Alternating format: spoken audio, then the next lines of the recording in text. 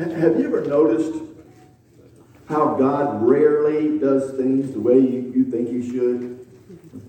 Have you noticed that God chooses people that we would never choose? Think about it. Who would have chosen Moses to lead the children of Israel out of Egypt? I mean, he's way out in the desert and he's committed murder and buried his victim in the sand. And still, God chooses Moses. Who would ever thought that God would have chosen Peter? I mean, to preach a message on the day of Pentecost. 50 days earlier, it was Peter that would deny that he even ever knew Jesus.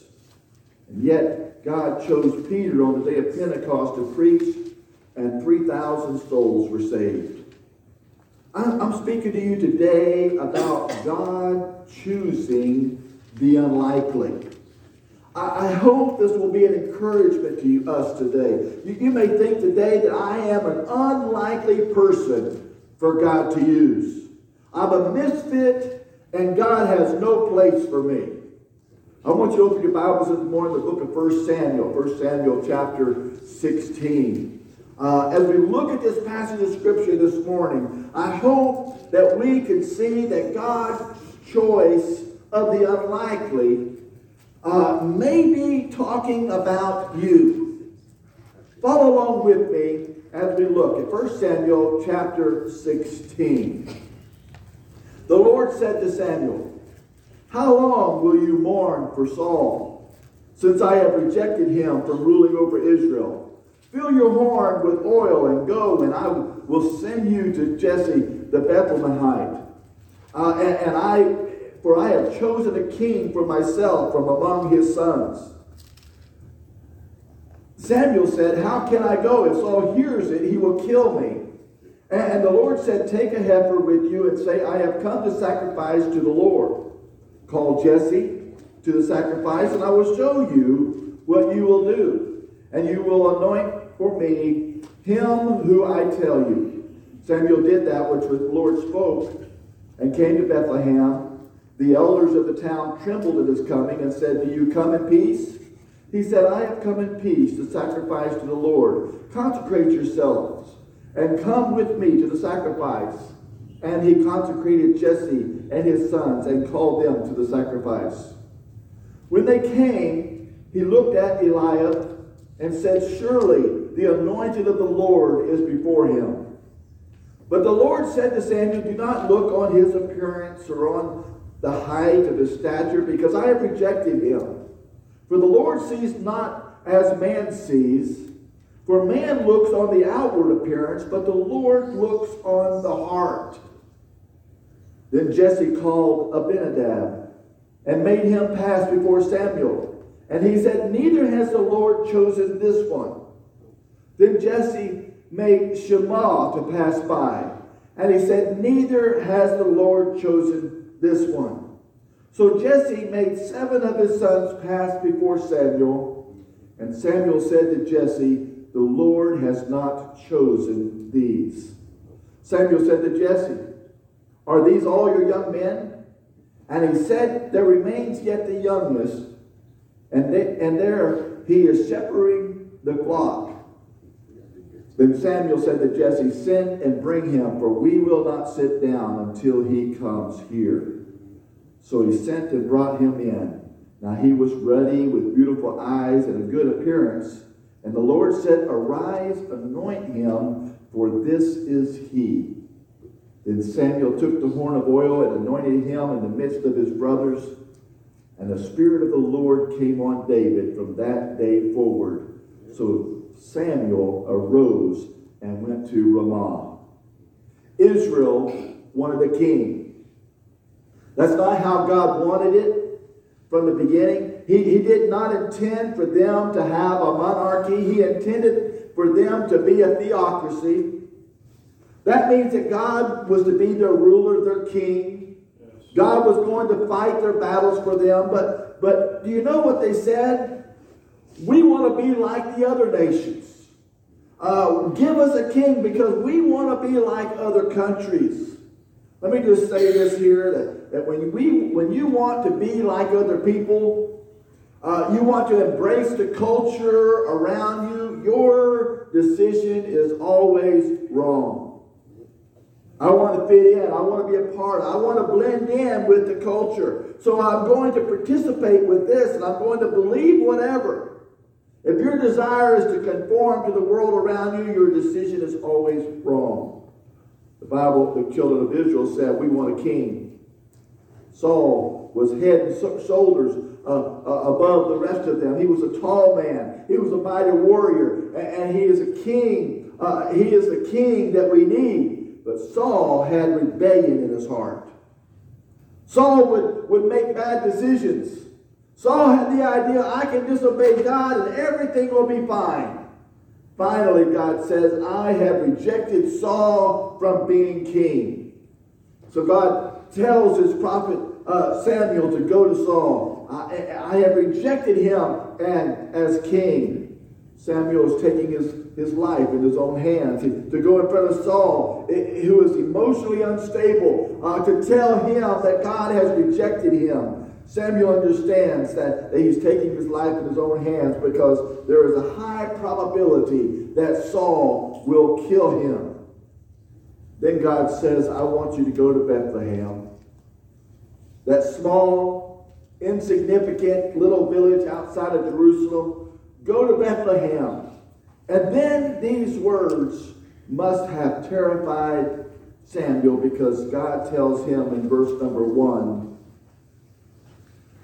I will send you to Jesse the Bethlehemite, for I have chosen a king for myself from among his sons.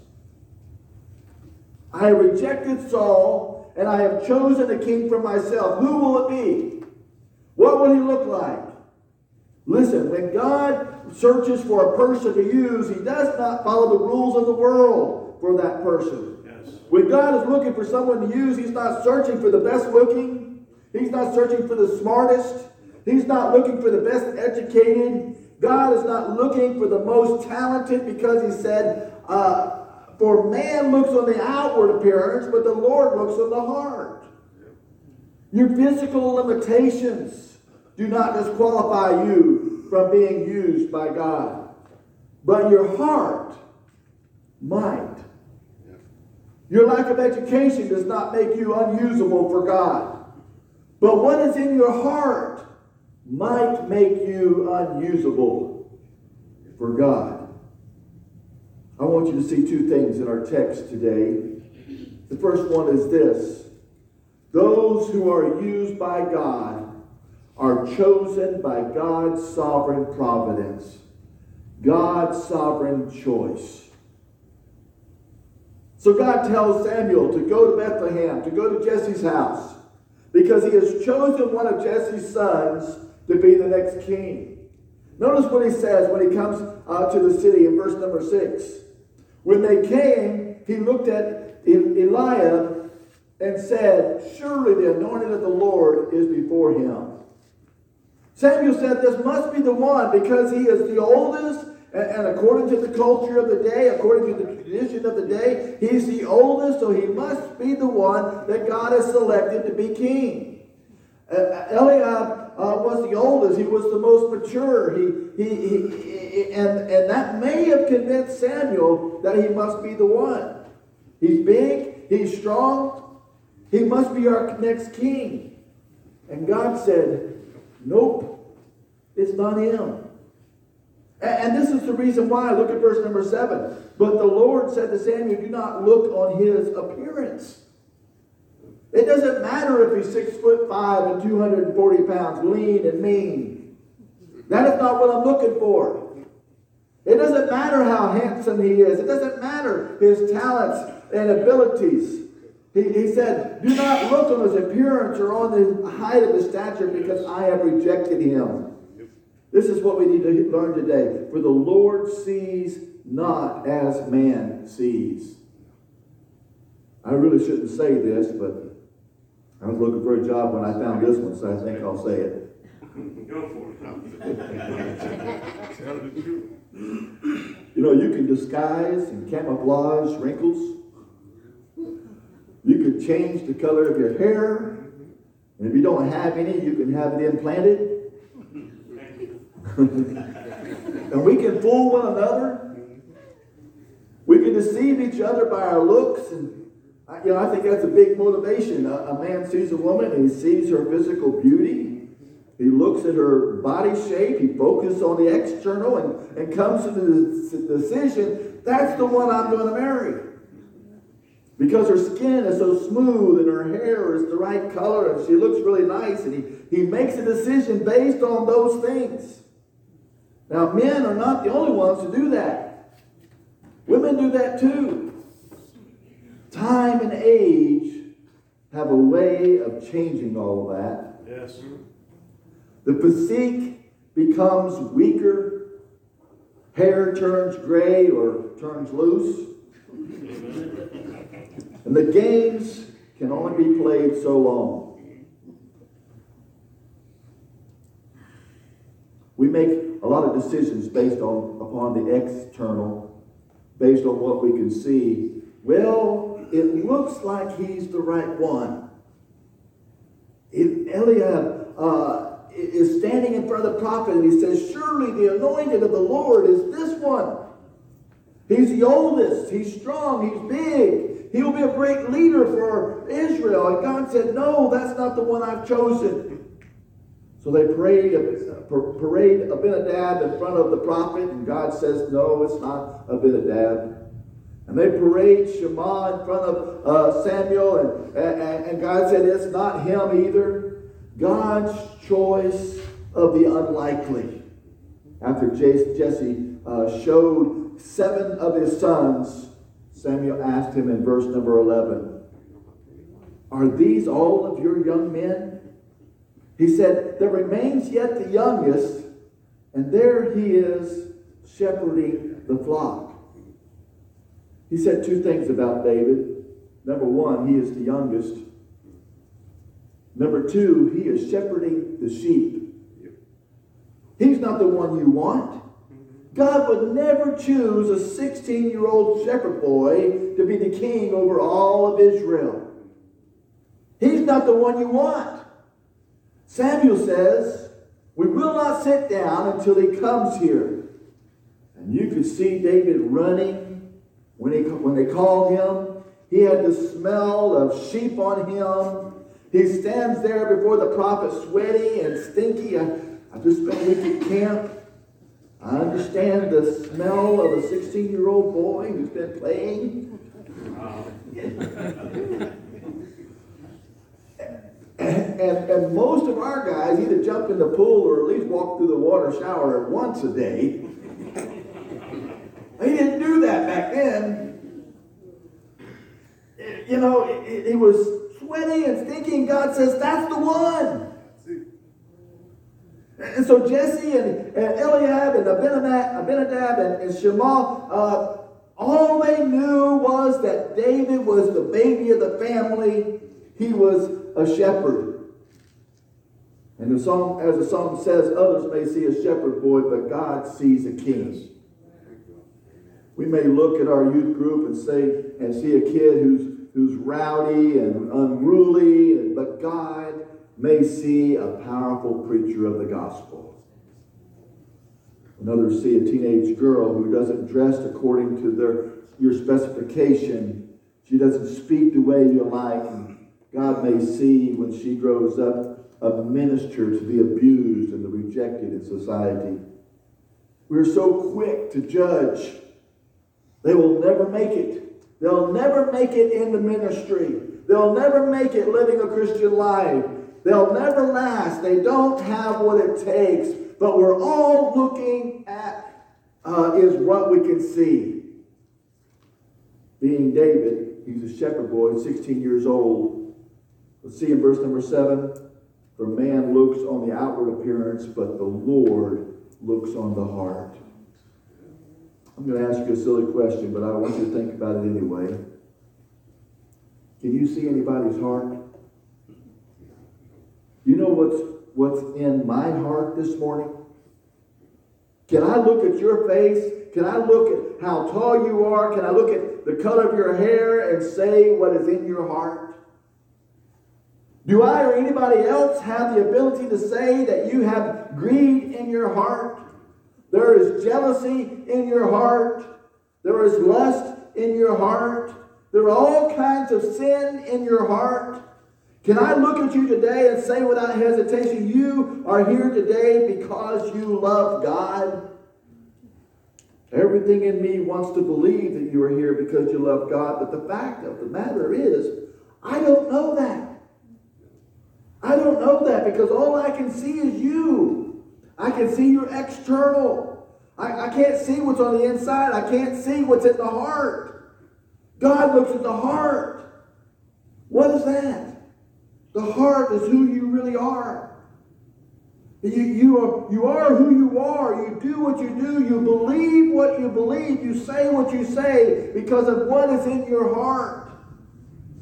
And the heart are the motives for our actions. And the heart is where we find why we do what we do. God saw in David what Samuel could not see in David. God saw in David what his brothers could not see in David.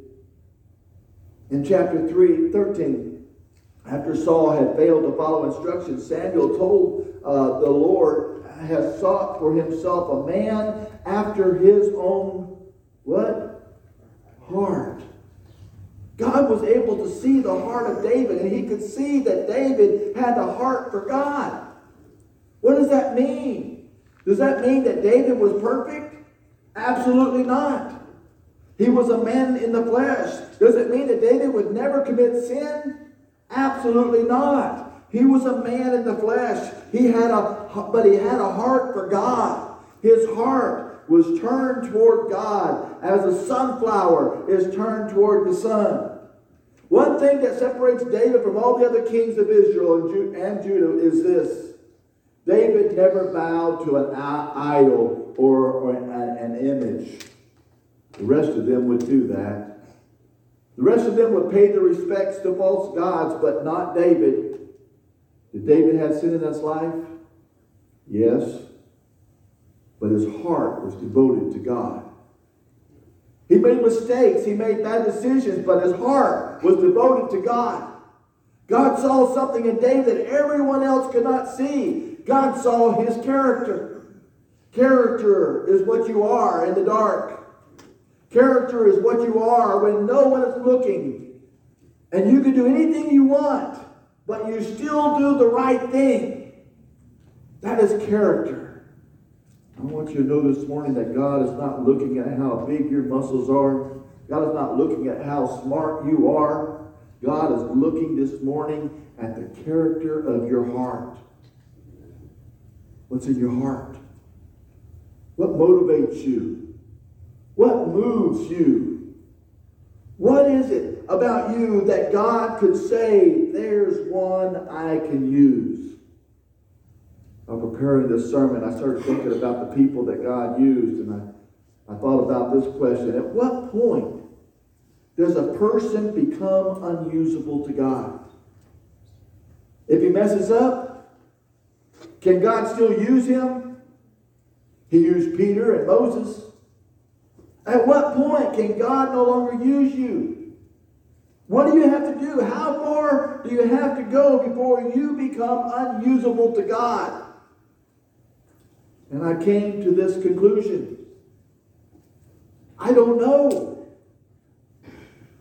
Because many of the people who got used in the scriptures had tremendous failures in their life. God restored them and God still used them. That ought to make you shout right there, folks. Yes. Your failure does not disqualify you. Your inabilities do not disqualify you. The only thing that can disqualify you is your heart. There's something interesting in this text, and I want you to see it again. Not only did God choose David, but God empowered David. They were empowered by God's spiritual power. It says in verse 13, think our PowerPoint's up to. Okay. Then Daniel took the horn of oil and anointed him in the midst of his brothers, and the Spirit of the Lord came on David from that day forward. So Samuel arose and went to Ramah. Samuel went home. So God chooses who he wants according to his divine providence, and those that God appoints, God anoints. You may be thinking, my heart is right. My heart belongs to God. I love God with all my heart. I want to be used of God, but I just don't know if I can do it. You can be sure that those that God appoints, God anoints. That means this. If God has chosen you for some work, if God has put his call on your life for some job, some activity, whatever it is, when God leads you, God empowers you by his Spirit. Yes. In the book of 1 Corinthians, Paul writes about this same subject in 1 Corinthians 26 and 27. For observe your calling, brothers, among you, not many wise according to flesh, not many mighty men and not many noble men were called, but God has chosen the foolish things of the world to confound the wise. I'm not saying that intelligence disqualifies you. I'm not saying that a well-toned body disqualifies you. What I am saying above all else is that your heart must belong to him. There's one more thing that I want you to see. I'm done, but I want you to see this. When you look at the rest of this chapter, David is chosen by God to be king. He's been anointed by Samuel the prophet. And it looks to me like David goes back to being a shepherd. That's interesting to me. If David can't be faithful over a few sheep, David can't be faithful over God's people. I said I'm done. But there is a very clear link between David and Jesus. Let me close with this. In Matthew 1:1, the Bible says, the book of the genealogy of Jesus Christ, the son of David.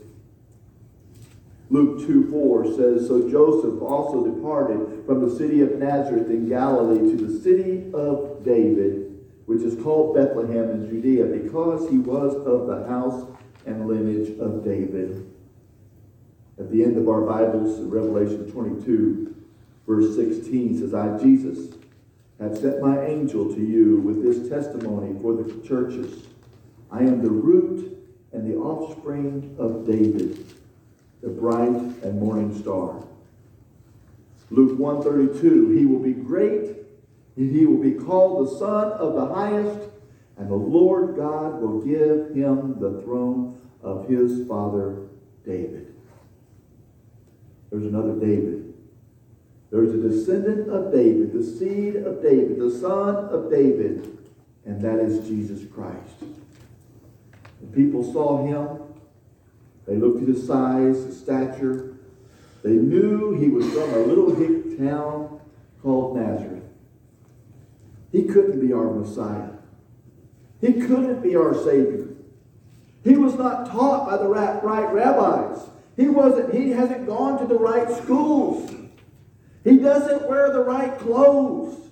He doesn't associate with the right people. But God said, this is my son, the Savior of the world. And the entire Israel nation missed the fact that Jesus was the Christ because they were focused on the external.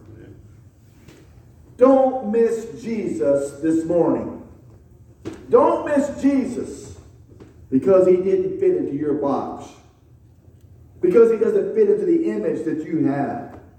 Don't miss Jesus because he doesn't look like a Savior. Don't miss Jesus because he doesn't look like a king. This morning, you can know this king. You can be the subject of this king, the Lord Jesus. You need to recognize your sin and put your faith and trust in Jesus. This morning, God is looking at your heart. God's not looking over your IQ. He's not going over your medical records. God is looking into your heart. What about your heart? Is your heart totally for God? Are you willing for God to go to the other side of the desert like he did for Moses and choose you and use you to promote his kingdom here on this earth? Let's all stand this morning with our heads bowed. This morning, we're going to offer an invitation. If you've never received Christ as your personal Savior, we invite you to come this morning. Believe on the Lord Jesus Christ and be saved today. God loves you. The price has been paid for your sins. This morning, you can know the joy of having your sins forgiven. Won't you come? As a child of God, you might be thinking, I'd like to do more. I'd like to be more involved. I'd like to do something for God. I'm not sure if I can. If God put it in your heart to do it, God will give you what you need to enable you to do it. God has a plan and purpose for every person here. He will lead you and strengthen you to fulfill his will for your life. Won't you respond as the Spirit speaks to you this morning? Dear Heavenly Father, we thank you, Lord, for this day. Dear Lord, we're so thankful that you're willing to call those who are unlikely. Took just a young man, didn't know much, didn't do well in school, was very unpopular, picked on, called me to the ministry. Dear Lord, I'm thankful for that. That you've led my life in the direction that you wanted me to go. Dear Lord, there might be others here today feel inadequate, feel like they just don't measure up because of the appearance. Dear Lord, if you put it in their heart, I pray, dear Lord, that today they will accept that call and will be active and be used by you. There may be some here today who do not have you in their heart because they've never accepted Christ as their Savior. Dear Lord, I pray that today will be the day that they would receive Christ as their Savior. Dear Lord, move in our spirit, in our service today. Help us as we listen to you and follow your will in our lives. We ask these things in Jesus' name. Amen. Won't you come as the invitation is sung?